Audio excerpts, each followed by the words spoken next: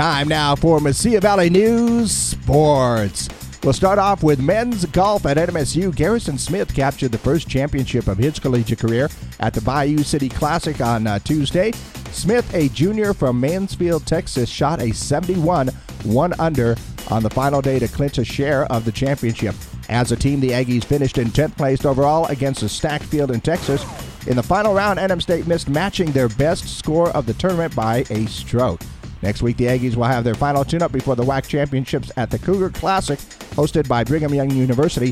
The two-day event will begin on Friday, April 22nd in Provo, Utah.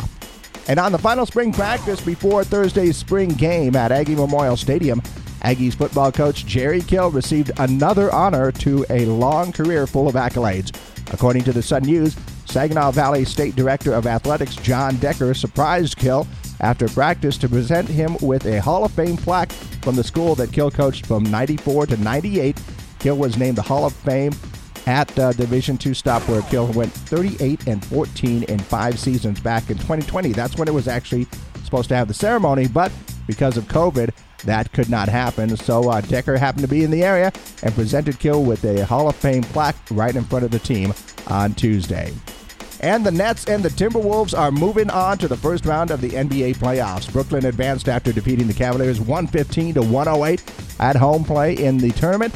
And the Nets will battle the Celtics in the first round, while the Cavaliers will face the winner of tonight's 9-10 game between the Hawks and the Hornets for the 8th seed. Out of the West, the Timberwolves are returning to the playoffs. Minnesota defeated the Clippers 109-104 to earn a date with the Grizzlies in the first round. The Clippers will face the winner of the Spurs and Pelicans for the 8th seed. San Antonio and New Orleans square off tonight.